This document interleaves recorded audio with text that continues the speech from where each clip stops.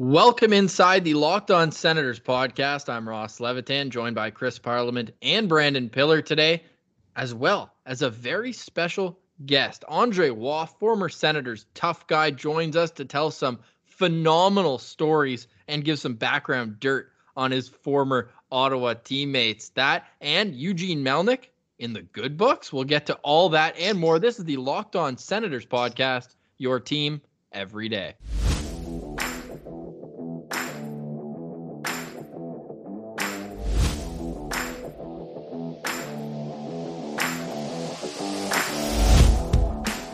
Today is Saturday, April 4th, and yes, I had to look that up because every day bleeds into the next, but we are fired up for this episode of the Locked On Senators podcast because Andre Waugh, we just finished recording with him.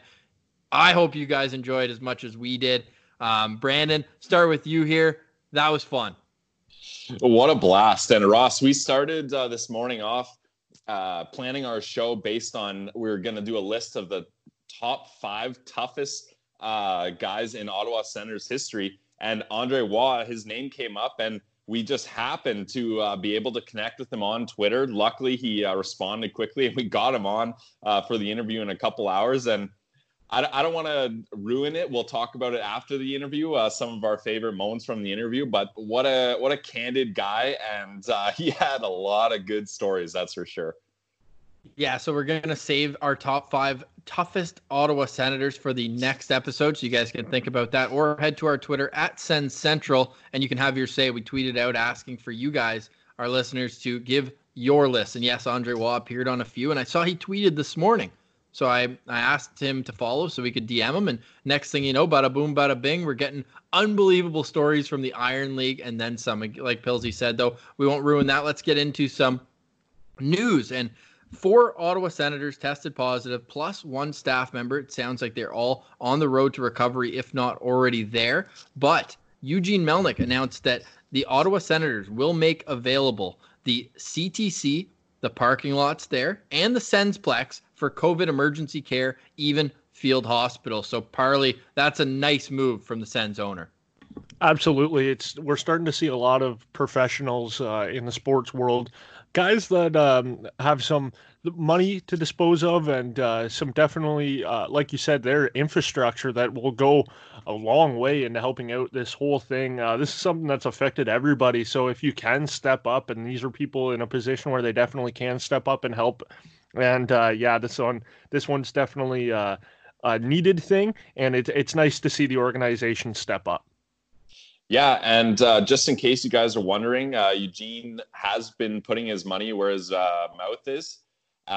We did get our paycheck today, Ross, both employees of the Belleville Senators. So just in case you wanted to keep tabs on that, that is happening and has gone through. So way to go, Eugene. Definitely trying to do what he can to help out his employees and help further the cause in stopping this terrible COVID-19 so that we can all get healthy, and please, for the love of God, get some hockey back. Yeah, we've been harsh on him in the past, so it's only fair that we do give stick taps and acknowledge when he is on the right side of history. And yeah, like we said, not only helping out the little guys who are working the game days and the promos and really helping run the ship on a day-to-day basis, but also extending open arms to the community to use. The Sensplex is a huge facility. Like there's definitely multiple ways where they can help. I'm not a doctor. I don't pretend to be one, so I'm not going to sit here and tell you what exactly they're best suited for, but just the opportunity for city officials to take over this private real estate and be able to help. I mean, it's only a good thing. As we move on here, before we get to Andre Waugh, I want to touch on Johnny Tychonick, the outgoing defenseman we've all come to know and love with some of the content he's done through development camps in the past, but looks like he will be heading for greener pastures. Pardon the pun. I know North Dakota's got the green unis I'm looking at right now, but Johnny Tychonick did not get a lot of ice time this year. Parley, do you think it's a good move here? He's entered the transfer portal. Yeah, it was a little bit of an interesting headline to read. You kind of threw the article there from the, I believe, the Herald.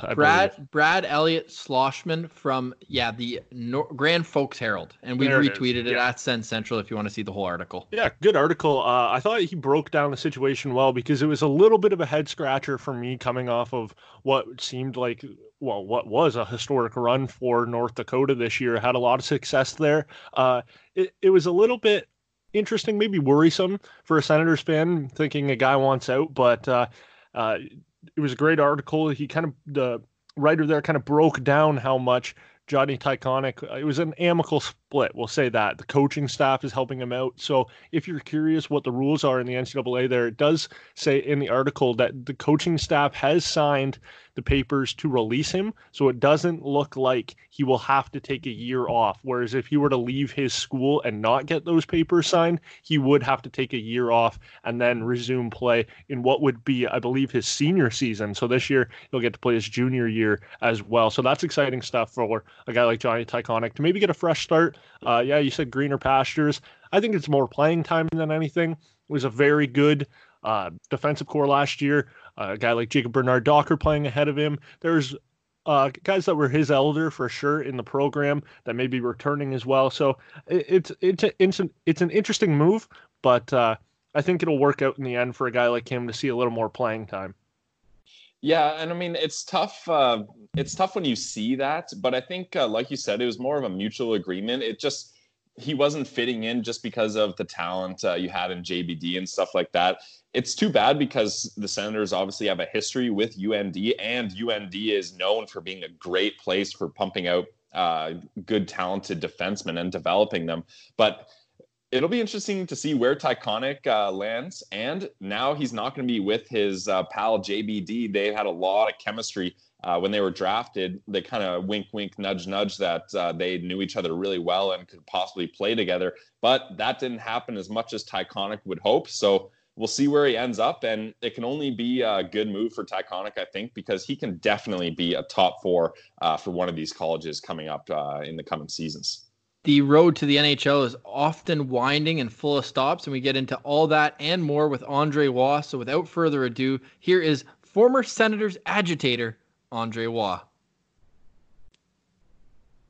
We now welcome on a very special guest. This former agitator played 515 NHL games, including 200 with your Ottawa Senators, if you include the 7 playoff games. Not quite as impressive as the Stanley Cup he won with the Tampa Bay Lightning in 2004. Please welcome to the Locked On Senators podcast, Andre Waugh. Andre, how are you doing? Hey, very good, very good. Thanks for having me. How are you guys doing? We're doing what we can, man. We don't have kids though, so for you it's probably a little bit tougher here, being locked in inside these days. Oh, for sure. They want to see their friends every day. You know, they just want to go and do stuff, activities, normal stuff that kids do, and we can't. So we're holding on though. You know, we're trying to go outside, whatever, and play some Xbox, whatever we can to just keep ourselves busy. But we're hanging in there. So, Andre, before all this crazy stuff happened and we've all been locked down, and before you were just taking care of your kids, making sure they stayed entertained and didn't ruin your house, what were you doing professionally to use up your time? And I'm sure you're still involved with the game of hockey, right? Yeah, I work with RDS, which is like TSN in Ontario there. So I have a show where I go on the road.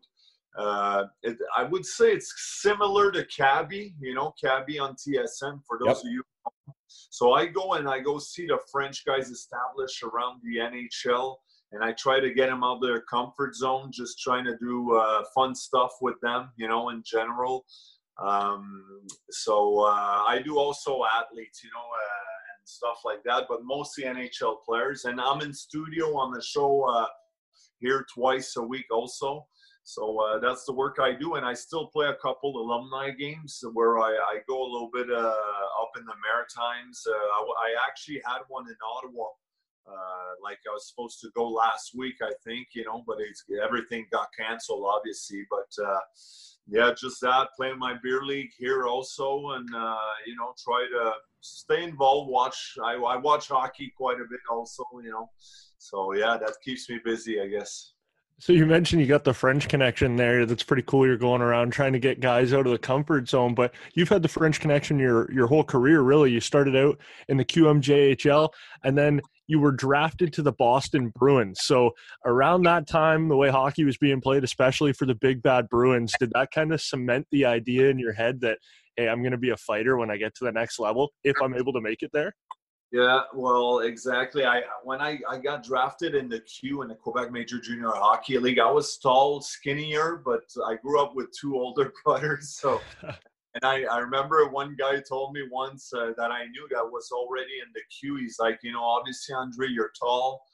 Guys are going to try to fight you, intimidate you, So if you back up or just turtle, do whatever, you're probably done, just the advice I got for you. So it stuck in my mind. I think the first guy that came cross-checked me, I punched him in the face, and then I dropped the mitts and just went at it. It was a little everywhere, I got to tell you. I never really fought on skates, so I was just throwing big bombs and going on the knee, going back up, and then from then I just started getting into scraps one after the other, just not backing up to anybody, and I got drafted by the Bruins, which they're known to be exactly like you mentioned, the big bad Bruins. They're known to be physical and that type of hockey. So once I got drafted, I knew that that was going to be the role if I wanted to make it. That one of the scouts also told me that, they drafted me because they liked that physicality that I brought. So that's how I was going to make it. So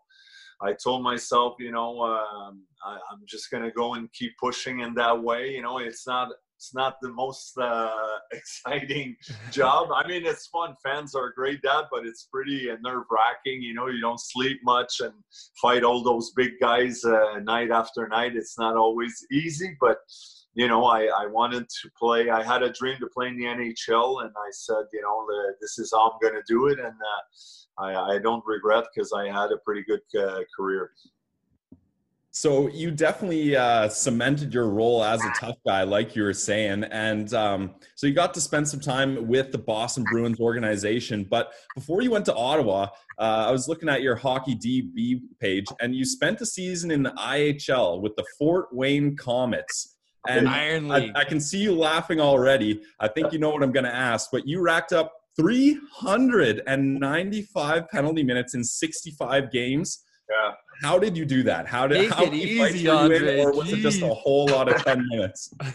Well, I racked up a lot of PIMs, over my career, but that year it was kind of a rebound year for me because after my 3-year stint coming out of junior with the Bruins, it kind of finished not the way I wanted to. So the Bruins released me, so I was kind of a free agent, but I was 23 years old, so I was like, this is it. I gotta, make a statement, make sure, team sees me. And I went to Fort Wayne because they were the team that really wanted me. So I wanted to go to a team. I didn't have anything else except teams in the minors, AHL and IHL. And for those wondering, IHL was kind of like the American Hockey League, but there were more teams, independent teams. So guys that were done pretty much playing in the NHL with their career, pretty much just didn't have any team where to go. They had a couple farm teams, but mostly guys that either didn't have any, they didn't belong to any NHL teams. So I said, man, I'm going to go there. At Fort Wayne, they like I said, they seemed like they wanted me. They called me a couple times. So I went there and I just, I said, I'm going to make a statement right in camp. I started hitting everything that moved and started fighting, and then made the team. And I kept going. The fans were like, oh yeah, wow. They loved it, and then I don't know, just a lot of misconducts. I think at the end of games, whenever I was out there, the game was just out of hand or whatever, I felt like I needed to put on a show for the fans or whatever, and I could just jump on the bench or just punch the goalie in the face and start a full 5-on-5 line brawl, So a lot of 4 minutes, 10s. But a funny story in the IHL, I actually, the coach I played for Grant Sony and Gerard Gallant. They were great with me, and there were shootouts back then. So when games were tied, like nowadays, they would send players out there, and I was actually pretty good in practice in shootouts. So I would go and shoot out, and I scored quite a bit. But this game against, I think it was Indianapolis, I went on a shootout, and when I made my move, the goalie like poke checked me in the skate, so I fell. And I slid in the boards, so I skated by him, and he's like, fuck, that was a great move, you fucking dummy, or something like that. So I turned around, and I just speared him in the guts, and I dropped my mitts. I took his mask off. I started pounding on him in the shootouts. Fans are going nuts. Then I turn around. All I see is the two bench are clear. The guys are coming on the ice. We're just fighting. I started a brawl in a shootout. That's probably the first, but anyways, fans loved it. I came off the ice like a Hanson brothers with the hands in the air. Good times. But yeah, that's so amazing. I picked up quite a bit of PIMS that year. And I also scored I think I scored 15 goals that year. And that's when Ottawa, they started following me. I remember Rick Dudley would come to games and talk to me before games. And that even gave me an extra motivation to even go harder and perform. And after that season, the Sens signed me, and the rest was history from there. So that would have been at a transitional period, because Rick Dudley left after you had signed with Ottawa already, because I know Marshall Johnson then took over right away after. Yeah, exactly. So Rick Dudley, I think right when I signed, left to Tampa. So yeah, Marshall Johnson came in. And another thing that really helped me that summer, I think I just turned 24, and the Marshall called me, and they offered me to go take a power skating in North Dakota. So I was like, where? North Dakota? Where the is that? And it was, but I went there for 3 weeks, Monday to Saturday. Honestly, it's the best move I ever made in my career. That probably helped me to make the team, because I showed up to camp and I was such in great shape. I felt great out there, and I approached it the same way I did in the eye. I said, whatever. I remember Jacques, we didn't have any fights between us, but once it started, the pre-games, season games, we played Calgary, and I fought these veterans like Cal Holtz, Andre Nazarov. I fought maybe Domi also against Toronto. I fought a couple guys, and I know they were talking, because the previous year, that's when the Sens lost in 4 against Buffalo, I think. So I saw an opportunity they were mentioning they needed that physicality, So I, went to camp in great shape and just did what I could and made the team. So that was probably the best, one of my career highlights, obviously. Do you remember who your first line mates were in Ottawa? Yeah, I played with Sean Van Allen and Kevin Dineen. Okay, awesome. Right on. And Kevin Dineen helped me, because he was, 34, 35, going towards the end of his career there. And he was good to me, helped me, gave me some good advice also. As a youngster, I was like, hey, Dino, I call him Dino.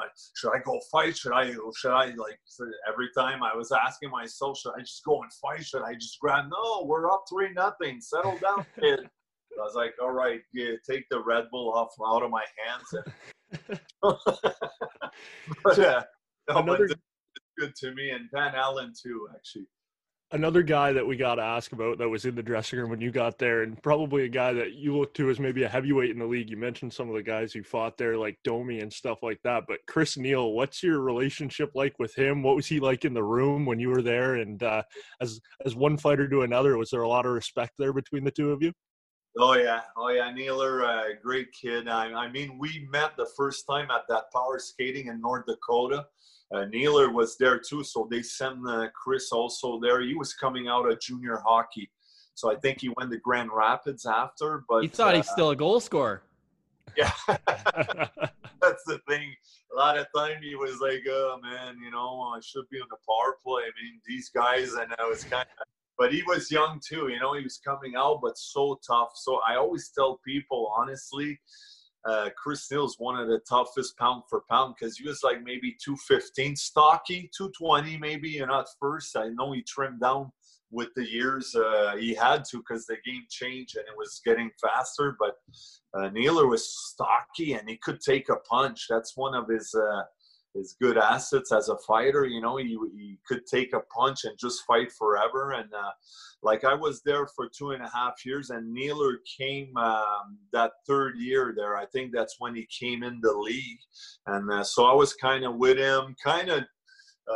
I wasn't the oldest veteran, but you know, I had a couple pro hockey years, 2 years in the league as a regular player. So I gave him a little bit of advice. We did play a little bit together.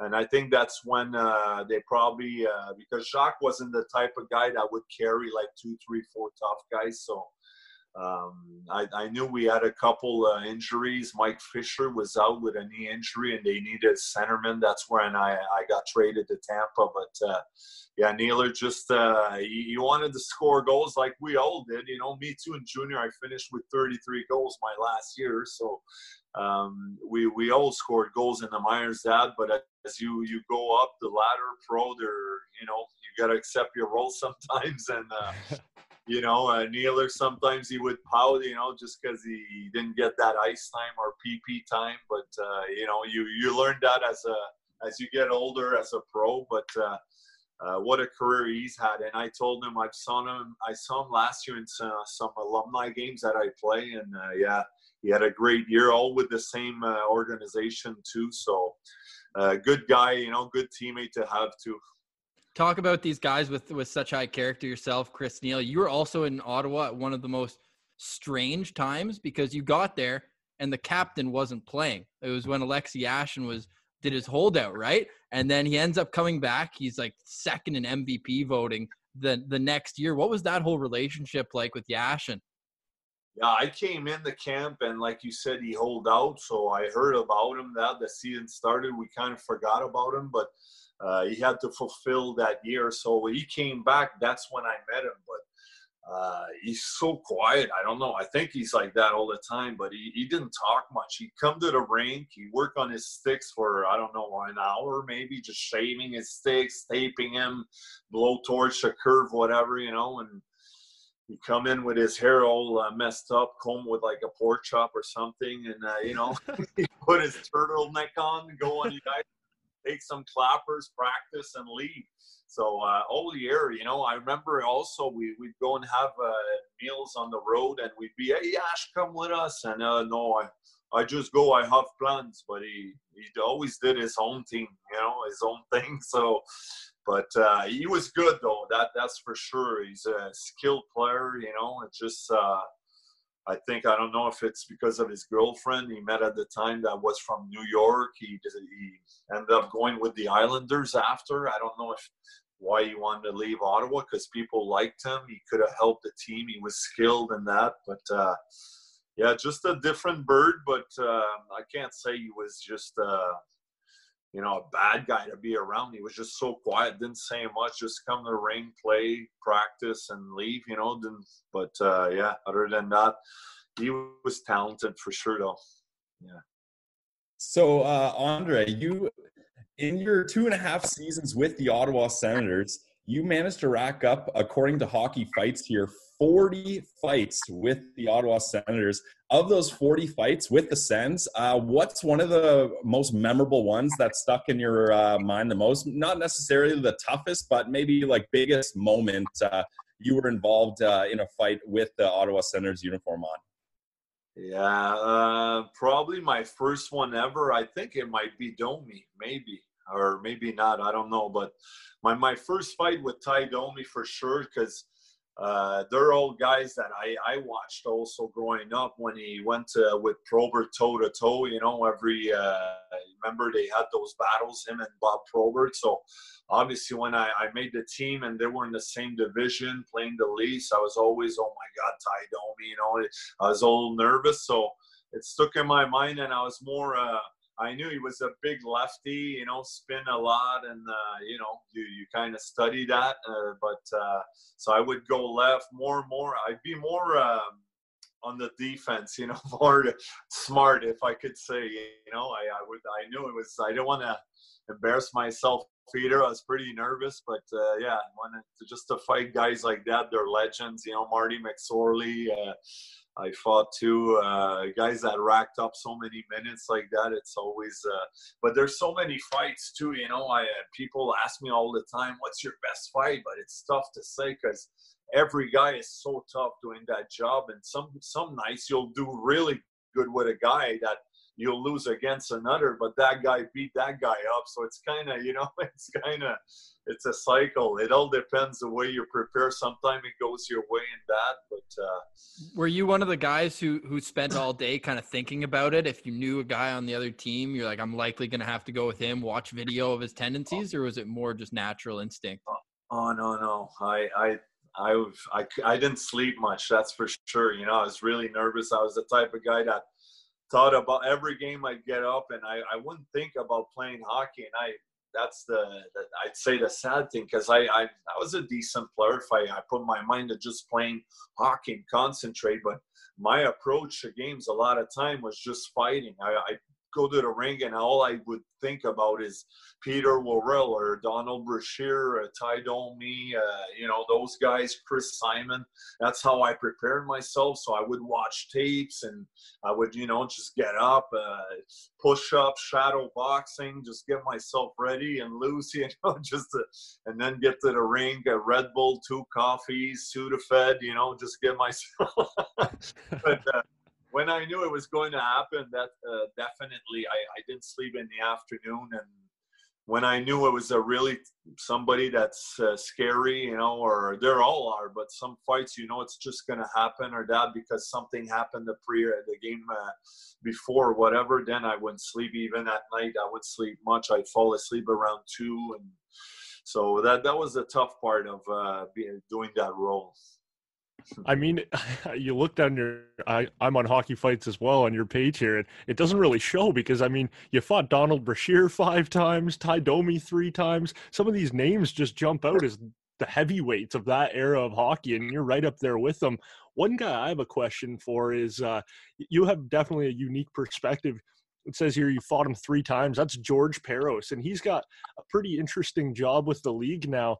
What's your thoughts on a guy like him getting hired and put into a position like that where he kind of gets to decide what things on the ice are really deemed as all right in hockey and what isn't, because he was kind of a guy that towed the line and kept things in line when he was playing, and now that's his job in more of an office role. So I'm just curious to see your unique perspective on that. No, I think it's a great hire. This is a guy that went to, was it Clarkson or he went somewhere? Princeton, yeah. Princeton. So he went to Princeton right away. You know, you're categorized as a smart kid, but no, but it's funny because he did the fighting but all I heard was good things about him, how good a guy he was. You know, like I said, his head is all there, you know. So he's a smart guy. Just decided to do that role probably because he was like 6'5", 6'6", you know, and he was probably not the best player handling the puck and decided to do that role. But I think it's a great hire, you know. Before that, it was Stéphane Quintal. He also fought a little bit in that, but there are guys that fought and they know the game. You know, they probably they saw so many stuff and talk with Colin Campbell or whatever about stuff that happened during your career. So just to have a guy that was in the game for a couple of years, fought and saw some of teammates bad cheap shots, whatever, you know, I think it's good to see guys like that, you know, getting jobs around the NHL or different organization, just to show that, you know, even if you did that as a fighter, you're not necessarily a dummy or a dum-dum like people seem to call. It's funny because as soon as you're known as a guy that's fought or did something, you're a dummy. But there's definitely guys out there that you know they're smart and they can accomplish a lot after their hockey careers. Yeah, well, it sounds like you've accomplished a lot after your career as well. Before we let you go, I have another question, though. You mentioned earlier that you were kind of more of a veteran player when guys like Chris Neil and other legendary tougher Senators were coming into the league, and you kind of were a bit of a mentor for him. Now, when you were coming into the league and you knew you wanted to be a fighter or that was the role for you, who were some of the older veterans that kind of helped you out, kind of gave you some tips about how to go through the job that is an NHL enforcer? Especially, you must have had some good tips and advice for how long you were able to do this in the NHL. Yeah, well, when I first got drafted in Boston, I got to say I got called up 12 games there. And when I had my stint there, I felt like I went as a 20 and 21 years old. I felt like I was not welcomed by some of the guys that were more rugged players, you know. So I didn't get much advice. Ray Bourque was nice to me. You know, he knew I was a guy from Montreal, so he was nice. But up there, I mean, some of the guys, they were okay, you know. I don't want to mention names, but I was like, fuck, I'm going to get you back once I make it. I'm going to run you. But and then in the minors, I think it was all younger guys. Everybody's on their own. They all want to get called up. So nobody's there to really, hey, do this, do that, you know. But between us young guys, we would stay out there and kind of try to learn different moves, you know, on the ice after practice. But I gotta say, when I finally made it to Ottawa, Kevin Dineen, I know I mentioned it before, but Kevin Dineen was good to me, let me know like when to fight. I don't need always to go out there and fight, because some games we're up by 2-3 goals, and then we didn't play much. I was like, I'm gonna go and grab it. He's like, you don't have to, Andre. We're playing well. We have the momentum. So those are stuff that I kind of learned, you know, as the years went on. So Dineen was good to me. And then when I got to Tampa, it was me and Chris Dingman. So that's pretty much showing Dingman how it's done. But no, but so but I gotta say those probably Kevin Dineen was good to me.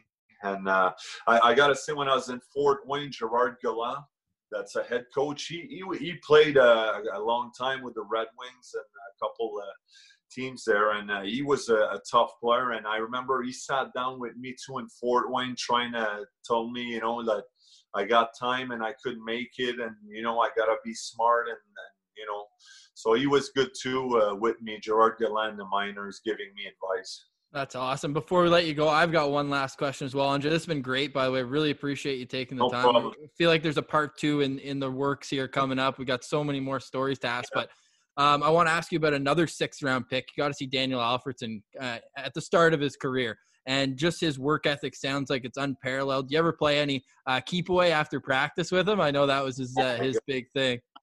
Hey, Alfie, honestly, one of the best to keep away. For those of you who don't know, it's just we're a bunch of guys in the middle ice, and we dangle the puck between skates, legs, sticks, and it's basically the guy that keeps the puck the longest. So Alfie had the puck, the moves he would put on. We're like, oh my God, what is this? But Alfie, honestly, sick mitts on the ice.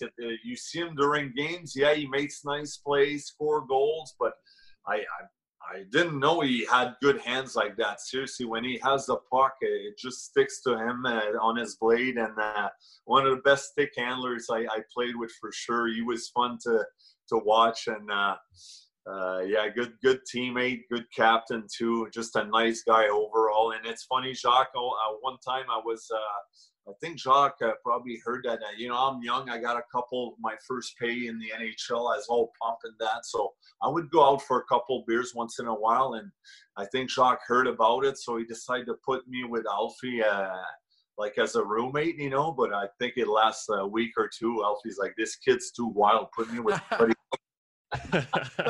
Have you ever seen somebody wind up more than Alfie on a slap shot? It was like a golf swing. Oh, yeah. He hits the ceiling, but I do actually when I put all my weight into it. But you're right, Alfie. He would like, oh my God! But he had a pretty good shot too. You know, like he was one of the first guys, one of the first forwards to play the point on the power play. I remember. Not many guys used to do that, but Alfie was always just Redden would just tee him up over and over and over again. Oh, you're right. Yeah, but he had a pretty good shot, right-handed too. You know, so. But you're right. He would put the clapper way up in the ceiling, and it would go right through. You're worried the scoreboard would fall down. Oh my God, yeah. But it seemed to work for him. Eh? He collected a lot of points, so it worked well for Alfie. But yeah, you're right. He was one of the first guys back there because he's so soft with the puck. Made great decision with the puck and great clapper too. So, and then more and more teams started using forwards on D there on the PP. Well, the Ottawa Senators made a great choice as well, signing you back in 1998. Andre, we really appreciate you coming on, 5th all-time in fights as an Ottawa Senator, and we look forward to do this again, Andre. It was great having you on and catching up, and make sure you find him on RDS once things return back to normal as well. Perfect. Thanks a lot, Andre. Hey, thanks for having me, guys, and keep you up your good work, and good luck with that, and I'll say hi again to all the fans out there. I had a good time during my stint there. Everybody was so great to me. So keep your heads up, and the best is coming in the Ottawa area. Just a real treat to be able to talk to Andre, especially on such short notice. Parley, what was your biggest takeaway from that interview? He just seemed like a guy that had fun with the game. You know, we talked about a little bit of his struggles maybe with playing that role, and that was definitely something I wasn't surprised to hear. It's something that a lot of NHLers deal with, but I mean, the tail of the tape for some of the fights this guy was in. I mentioned it in the interview, 5 times against Donald Brashear, George Parros. I mean, go to hockeyfights.com and look at this guy's rap sheet. It's pretty incredible, but you can just tell he was a fun guy to have around the room. You know, he was around the game for a long time. It's pretty cool to talk to a guy like that and get that unique perspective, and getting some dirt on some old Senators and a guy that was around in some lighter times in Sens history. So definitely a cool guy, and some cool stories being thrown around. And you mentioned it in the intro there, he's candid. I would say so for sure. Definitely excited to potentially have him back in the future. Yeah, he had a lot of great stories, Parley, and I think the one that sticks out with me is, and before I even finished asking the question about the IHL, he was laughing because he had a wild season there. And when he was telling the story about fighting a goalie during a shootout and what that was like, all I could picture in my head was Happy Gilmore telling all his hockey buddies, yeah, I'm pretty much the only guy ever who tried to take his skate off and stab somebody with it. That's the record I hold. I could just see Wah saying, yeah, I think I'm the only guy ever in hockey to start a fight with the goalie after a shootout. So that was just hilarious. And a cup ring, not a big deal. Yeah. Yeah, he was a part of the Tampa Bay Lightning, as we mentioned. We have so much more we could get into him. So part 2 will definitely be in the works for that. I think we can leave it at that, boys, unless you have anything else. As we mentioned, we've got the top 5 toughest Senators coming up in our next episode. But I think that's pretty good for today. Anything else to add there? Oh, we do have something else to add. Yeah, speaking of toughness, go ahead, Ross. One of the toughest kids to ever see the light of day. Jonathan Pieter, the butterfly child. He passed away 2 years ago today after such a long and hard, difficult battle for his mom, Tina Beaulieu, and for himself. Just a battler to the absolute end. So we just wanted to mention that we're thinking about Jonathan right now, and our hearts go out to his family still, who I'm sure are thinking about him too. Yeah, I couldn't say it any better myself. Definitely a struggle that was unfortunate he had to go through, and he had all of Ottawa and a lot of Senators fans really with him through that. So, 2 years ago today really puts things into perspective. So stay safe out there, everybody, and stay healthy. For Chris Parliament and Brandon Pillar, this has been the Locked On Senators podcast. I'm Ross Levitan.